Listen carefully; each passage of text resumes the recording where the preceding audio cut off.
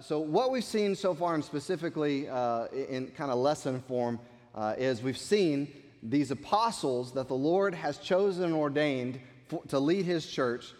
They were imprisoned, then they were freed, and they were praying, and they were teaching, and they were preaching. We also saw when they were doing that, and when these first deacons we saw last week were serving the people, and when the people were submitted to and following the leadership of the church, the Bible said, we saw in chapter 6, verse 7, the word of God increased and the number of the disciples multiplied greatly. Multiplied greatly. And again, it was something that we've been talking about, something we've been praying about. I believe that if we have a united church, if we follow the same prescription that we see in this first church, I believe 100% that the Lord would add and multiply greatly to this church in amazing ways. And I hope, again, as I said earlier, that you believe that too. I hope that you just don't sit by, that you just don't sit idly by, that you don't just come to church services and sit there, but that you are actually a part of it. Again, there's some key factors in what we saw the Lord do last week. There was no murmuring when they decided to do what they were going to do to solve the problem in the church. There was no murmuring. They were in complete unity, and every hand was ready to help accomplish the work. And that's how God moved. And again, I believe He'll do it in this church. I believe He'll do it in Saginaw. I believe He'll do it in Fort Worth. I believe He'll do it in this community. But it does take us following this same prescription, I believe. It's also important to note that in the second part of verse 7 that we saw last week, it said that a great company of the priests were obedient to the faith. And I also believe that that's kind of a crown for the gospel at this point in time. Because Jesus was imprisoned and persecuted and He was crucified by the Romans, but it was the religious crowd that had Him crucified. It was the people that were playing religion. They thought they had it, and they didn't have a relationship with God. And Jesus tried to expose that, and because of the hardness of their hearts, they had Him crucified. But here, because the church was obedient, because the church was submitted, because the church was faithful and doing what God had called them to do, again, a great move of God happened even in that religious crowd, which is hard. Because one of the things that I've known for 20-something years in ministry is it's hard to see someone come to true faith who isn't truly saved but believes they are. I'm going to say that again. It's hard for someone to come to true faith, true salvation in Jesus Christ alone, when they believe that they already are saved, but they are not truly saved. They say, well, how do they know that? I believe that sometimes there's a deception there, and they don't know that. I believe they think because they pray to prayer and because they go to church that they're going to go to heaven. And that's nowhere in Scripture. Jesus came and taught the gospel of the kingdom, the good news. He explained very clearly in all of His teachings that it was a forsaking of all of yourself, your whole world, even your intimate family relationships. And He said, even your own life. You've got to leave it behind. You've got to be willing to leave it all behind and follow Him. It says nothing about praying a prayer and asking Jesus into your heart. It talks about a faith, a trust, an absolute life-changing, resolute reliance on Jesus Christ alone to save you from your sins and the consequences of sin. Believing without any shred, any fiber, any inkling of a doubt, believing 100% that Jesus died on the cross as the atonement, the payment, the satisfaction of all sin, including yours, on the cross, and believing without any doubt, without any fiber of a question, that not only did He die and pay wholly for your sins and the sins of the whole world, but He rose again 3 days later, showing that He wasn't just some other Johnny-come-lately or some other person claiming to be the Messiah, but proving 100% that He was the Messiah, the Savior, the only one by whom salvation can be received. And so this religious crowd was moved. And that's, again, what I pray for. I pray there's no one in this church, no one who stood or no one who sat, no one in this church that ever comes here that is in that religious crowd, that you think that you are going to heaven, or you believe because you did this or you did that, but I pray that every single person in this church would know confidently that you're going to heaven because of the amazing grace of the Lord Jesus Christ, because of his death on the cross and his resurrection from the dead, and because you have surrendered everything to him. Again, this was something of a crown for the gospel at this point in time. Lost sinners, people who are far from God, people who are vile in their lifestyle, getting saved and being clean, people full of demons and being cast out and saved, and lives being transformed. It was amazing. Jesus did that work while he's here. The church continued to do that work after he had ascended to the throne. But now to see a religious crowd move into true faith was a crown for the gospel. And so this morning, I want to move forward and see what happens after this movement, even of the religious crowd, this new revival even of this first church. And I'm excited to see what God has for us. So let's pray. Father, thank you again for this time. Thank you for all that you do, all that you've done in this church for the last 36 years. Lord, we know that this is your church, God. This is the group of people that have assembled in this church, this local assembly that you've put together. Lord, you have bought us with your blood. You have given us eternal life. Again, this is yours. And I just pray that we would be the church that you want us to be. God, you would move in each of our hearts, and we would move according to that moving. God, we would be obedient. We would be submitted. God, we would see a work that is mighty and unquestionably your work alone. Lord, I ask that you would move in our hearts this morning, stir us and have your way. And I do pray, God, if there's somebody watching or somebody present here, whether they're on the church roll or not, if there's somebody here that isn't 100% convinced, 100% positive that they're going to heaven when they die, that they would make sure that that was the case before they leave, that they wouldn't walk out of here with any doubts. Every person leaving this place, every person that turns their computer off would know 100% that they're going to heaven when they die. Lord, just move in our hearts, move in this place in Jesus' name. Amen. Acts chapter 6, we pick up in verse 8. You can follow along on the screen. It says, and Stephen, if you remember, he was one of the 7 that was chosen by the church to serve in this capacity that we believe is the first group of deacons, appointed by the apostles. And so we learn a little bit more about him. He kind of rises to the surface as this leader because of his example. And something I've told our leadership for as long as I've been pastor is leadership is example. That's it. You can't say, go do something and not be willing to do it yourself. You can't say, hey, you should do this if you aren't modeling it yourself. Again, that doesn't work in the home. It doesn't work in the church. Parents sometimes say, well, you just do what I say. I'm the parent. You do what I say. Don't do what I do. That's poor leadership. It's just poor leadership. Leadership is example. And so Stephen, by his example, rises to the surface as kind of the leader of this first group of deacons, and he's even as a leader in the church. And so it says he's full of grace and power.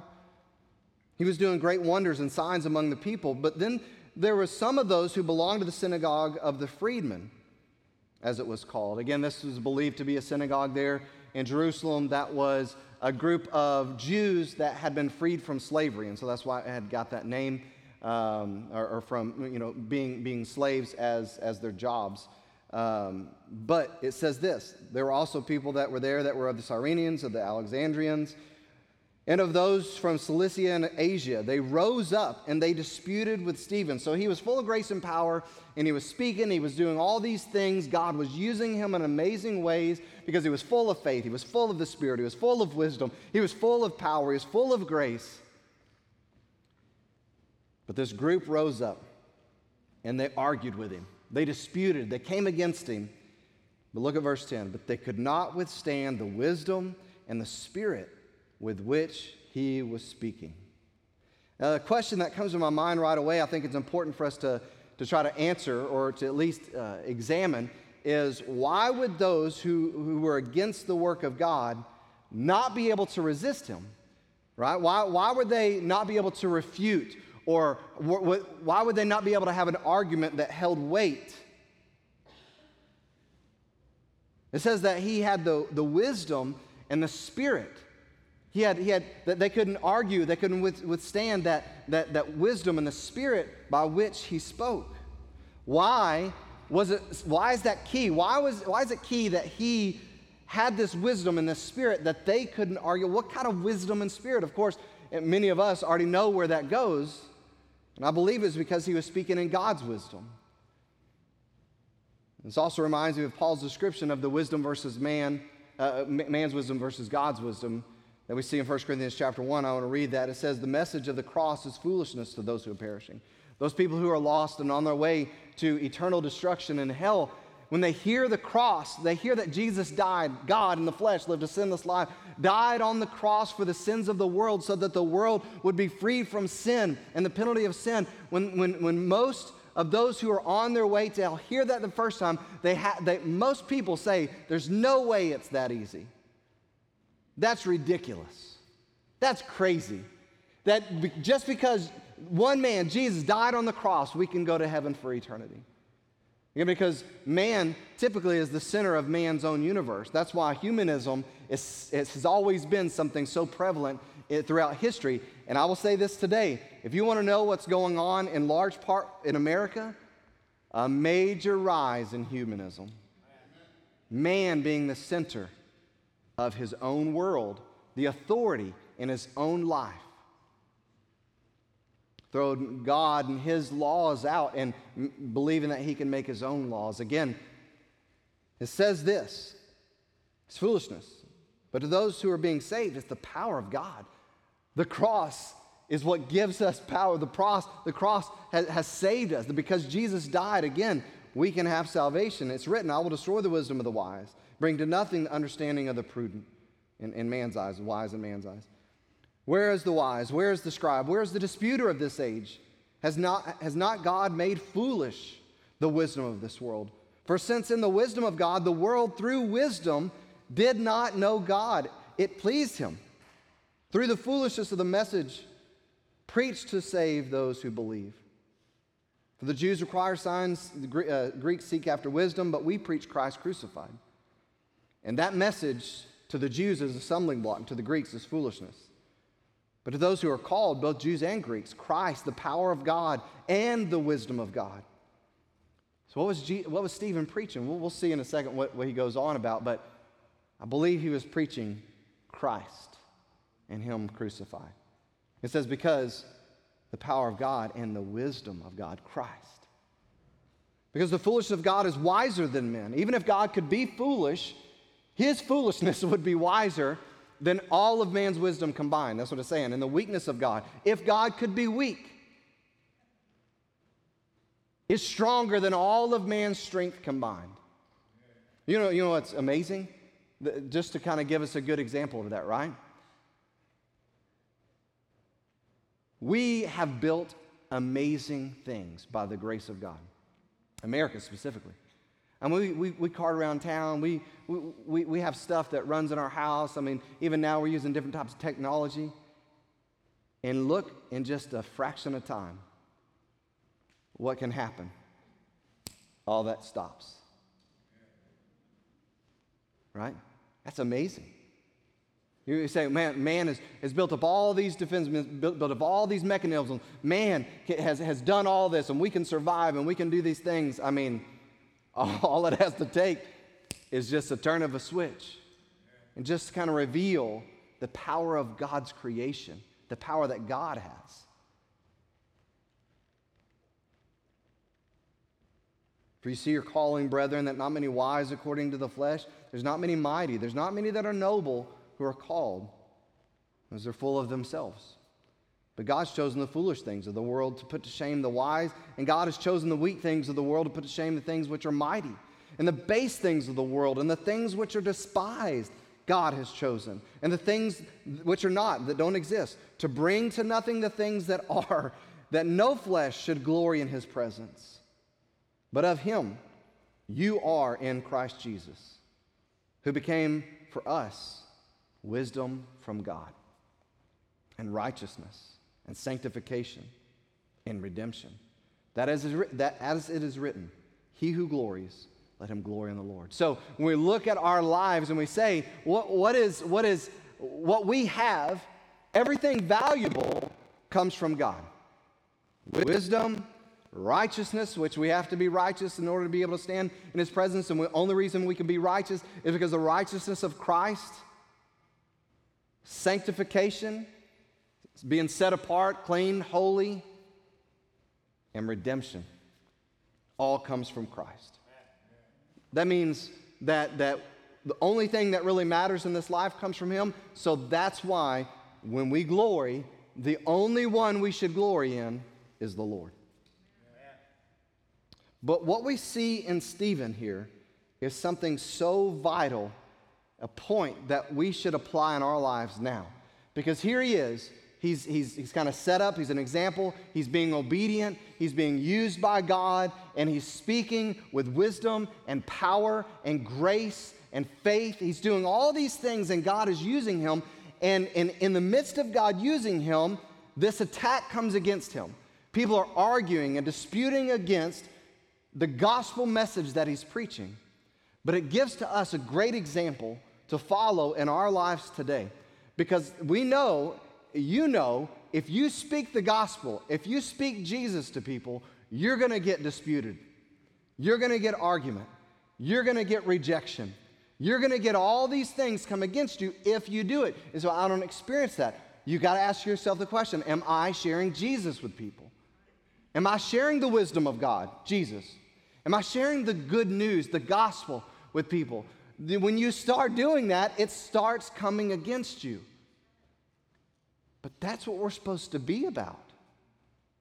That's what our lives on this earth are about, is to have a relationship with the Lord. And once we enter into that relationship with the Lord, because of his grace, because of our faith in Jesus Christ alone, as I said a while ago, when we enter into a relationship, a personal, intimate relationship with God himself because of what Jesus did, our responsibility now as the children of God, as the laborers for God, is to be on the mission of God, which is the mission of the kingdom. We gather as a people. We are here as a church to strengthen one another, to encourage one another, to lift one another up, to hold one another accountable, to teach and admonish and to worship God together. We do all those things as a body because that's what God has designed and that's what he has prescribed.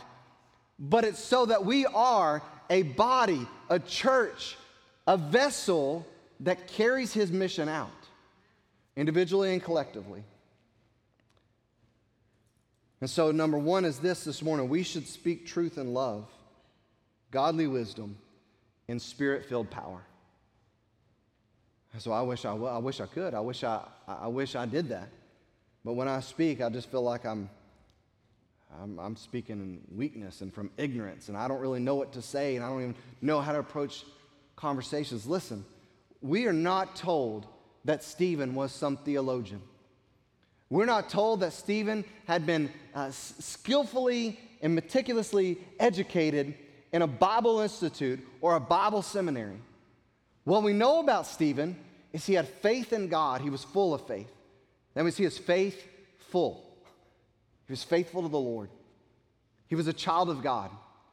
He was submitted to God and obedient to the Lord because it said that he was full of the Spirit.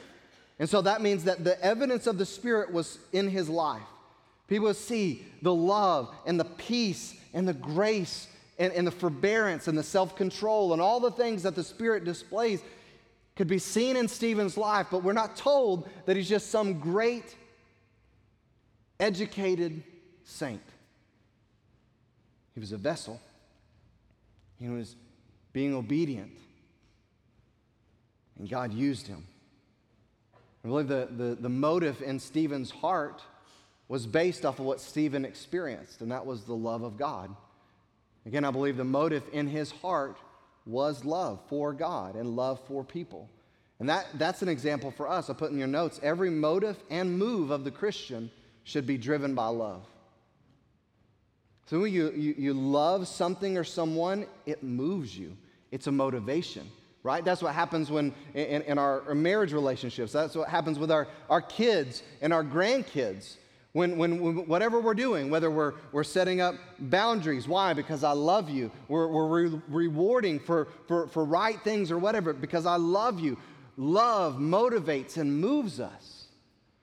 And so what does it say if we aren't sharing the gospel with other people, the gospel that changed our life, the gospel that invaded our life, that changed us, with a love of God that we didn't maybe know before, that we experienced experienced new. If we have the love of God in us, how could we not share the love of God with others? And if it's the love of God that is inside of us, how could we not love others?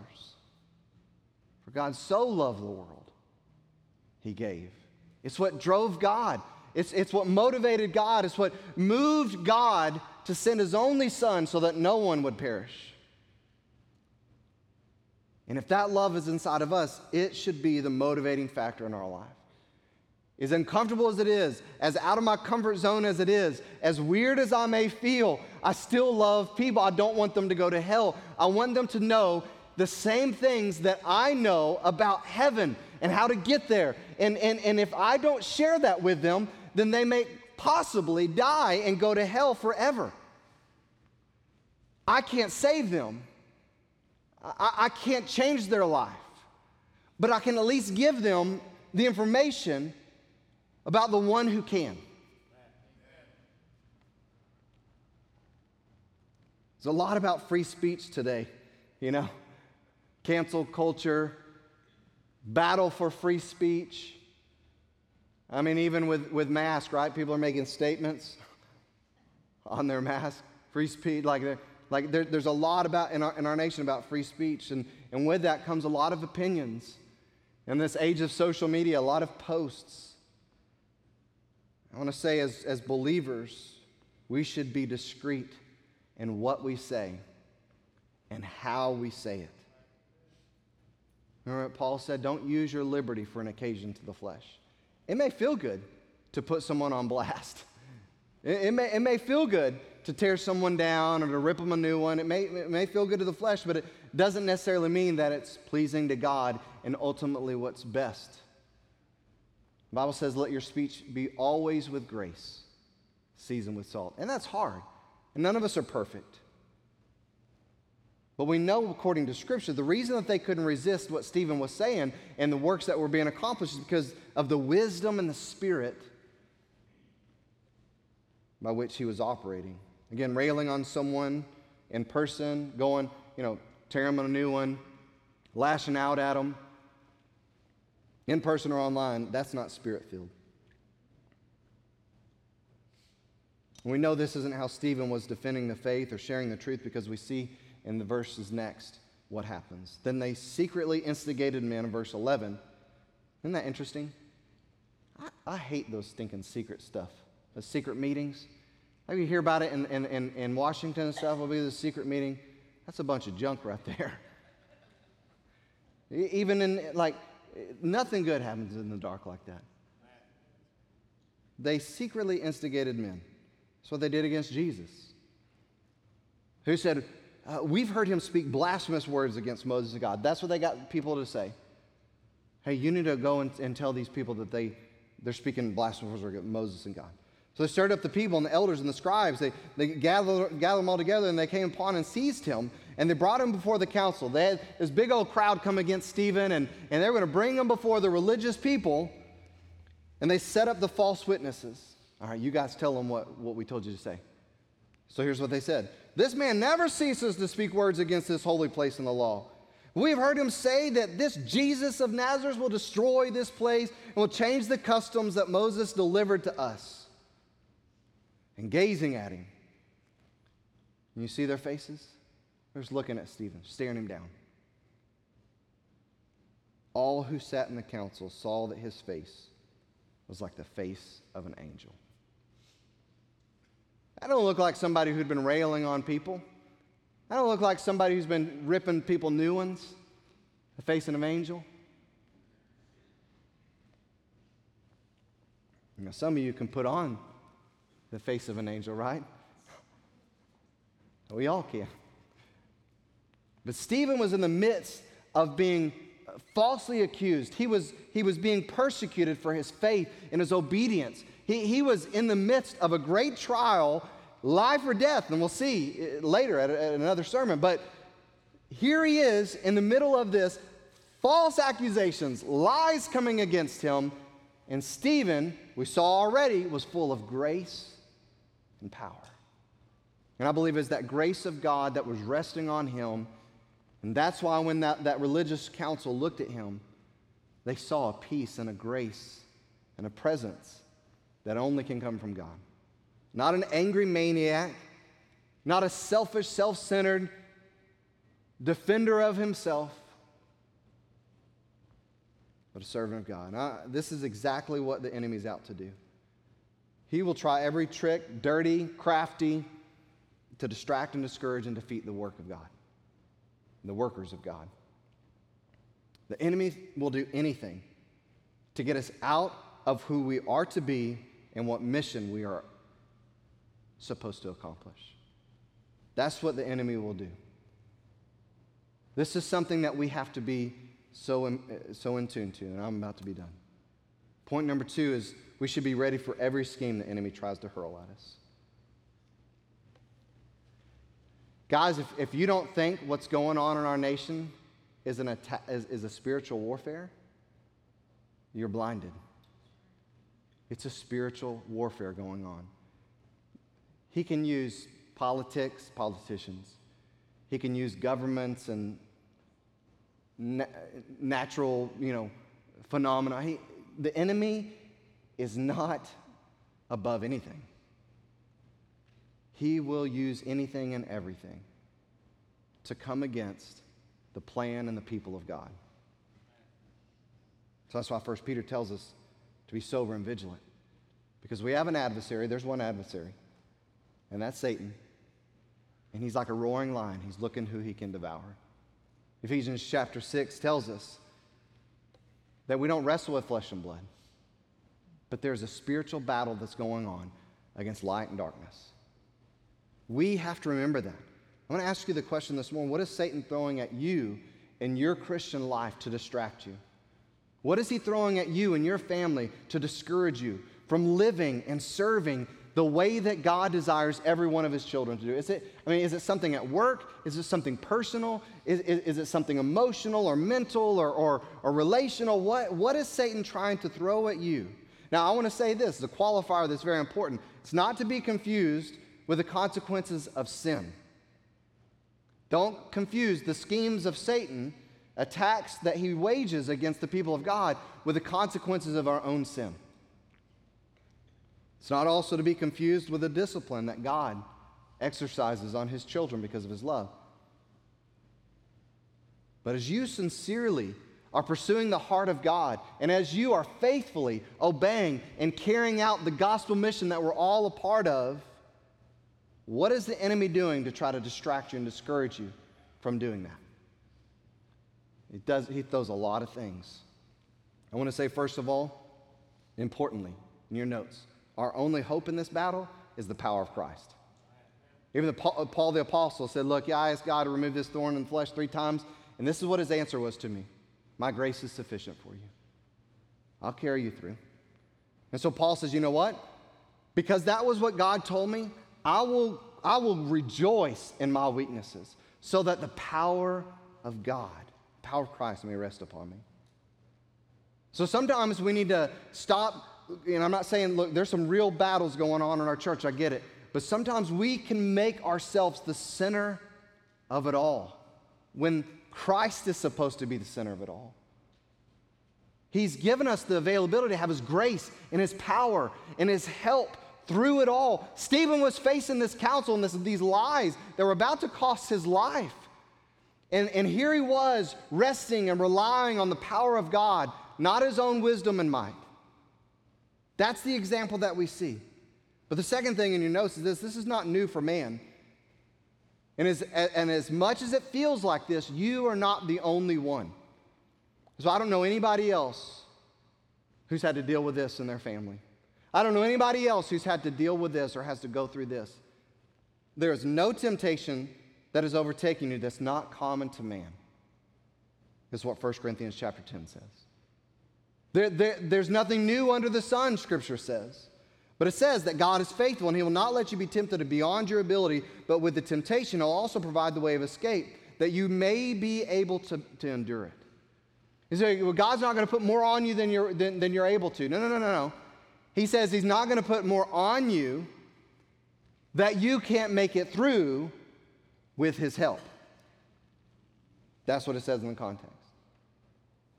That's the reality. You and I can't face the battle of the enemy alone. We can't face the attacks that are waged against us. We can't even make it through the trials that the Lord allows us to go through without the strength of Almighty God. Satan wants to make you feel isolated and alone. He wants to make you feel so crippled in your fear. He wants to make you feel so crippled in your worry, in your doubt, your anxiety, your selfishness, your discouragement, your depression. He wants to make you feel so isolated and alone like that. And his plan is very clear. Scripture says that he's come to steal, kill, and destroy. So he'll use lies like he did with Stephen. He'll use things and people and circumstances. He'll use government and politics and media and social media. He'll use everything in the world, most of the time, as deterrents in our life, as distractions in our life. Stuff that can get our focus concentrated on something, a problem, an issue, a trial, a person, a people group, whatever the case may be, rather than on Christ. This isn't to say that we don't face real life stuff. And what I'm saying as well, just in order to make it through the real life stuff, you just pretend it's not there. You just ignore it because we're just focusing on Christ. I didn't say that at all. But it is to say this. Focusing on Christ becomes monumental. It comes from a foundation of faith, a foundation of confidence, trust, and hope, and love in Christ, even in the attack, even in the scheme, even in the trial. How can Stephen have the face of an angel when this is coming upon him? Because he was focused on Christ. It wasn't to say that what he was going through, he didn't feel real things. The song, I shall not be moved. Why? Because there's a tree planted by the rivers of water. So I won't be moved by emotion or fatigue. I won't be moved by the thoughts of why me, like the song was just sung. I won't be moved by anything else because all my hope is in Jesus. So if this bad doesn't go away, I will trust you, Lord. If I have to deal with this from now on, you are still good. See, God's plan is to use you and I. It's not just to use us on the mountaintops. When everything's hunky-dory in our relationships and our lives and our finances and our world and our country, it's not just God wants to use me there because there I'm energized and I'm encouraged. No. He wants to use us even in the valleys. See, it's even in the valleys that we run into people and circumstances where the love of God can be shared in ways that otherwise it couldn't be through our life. This morning, maybe you're asking, why me? Why this? Why do we have to go through this? Why are we dealing with this? Again, I want to encourage you. You have to hold to the truth. Be ready for every scheme. Make your focus Jesus Christ. He uses the tactics that he used in the beginning on us today. And he'll keep doing them as long as they work. Let's not be distracted or preoccupied. God's got to work for you because you're still here. God has a work through you because you're still here. And you're part of this fellowship. Be 100% involved, engaged, serving, helping, inviting, sharing. Be a part. Don't just be here. How are you responding? Don't give up. Let's keep being faithful. Father, thank you for this time. Thank you for all that you do. Thank you for the opportunity we have to serve you. Thank you for blessing us, being a part of this church.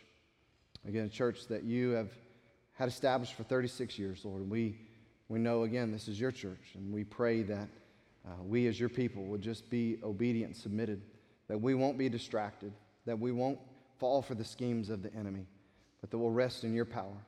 God, that we too, like Stephen, would be full of faith and power, that we would speak the truth and love, and God, we would actually have your purpose fulfilled in our lives. Because if any other purpose is accomplished in our life, it's in vain.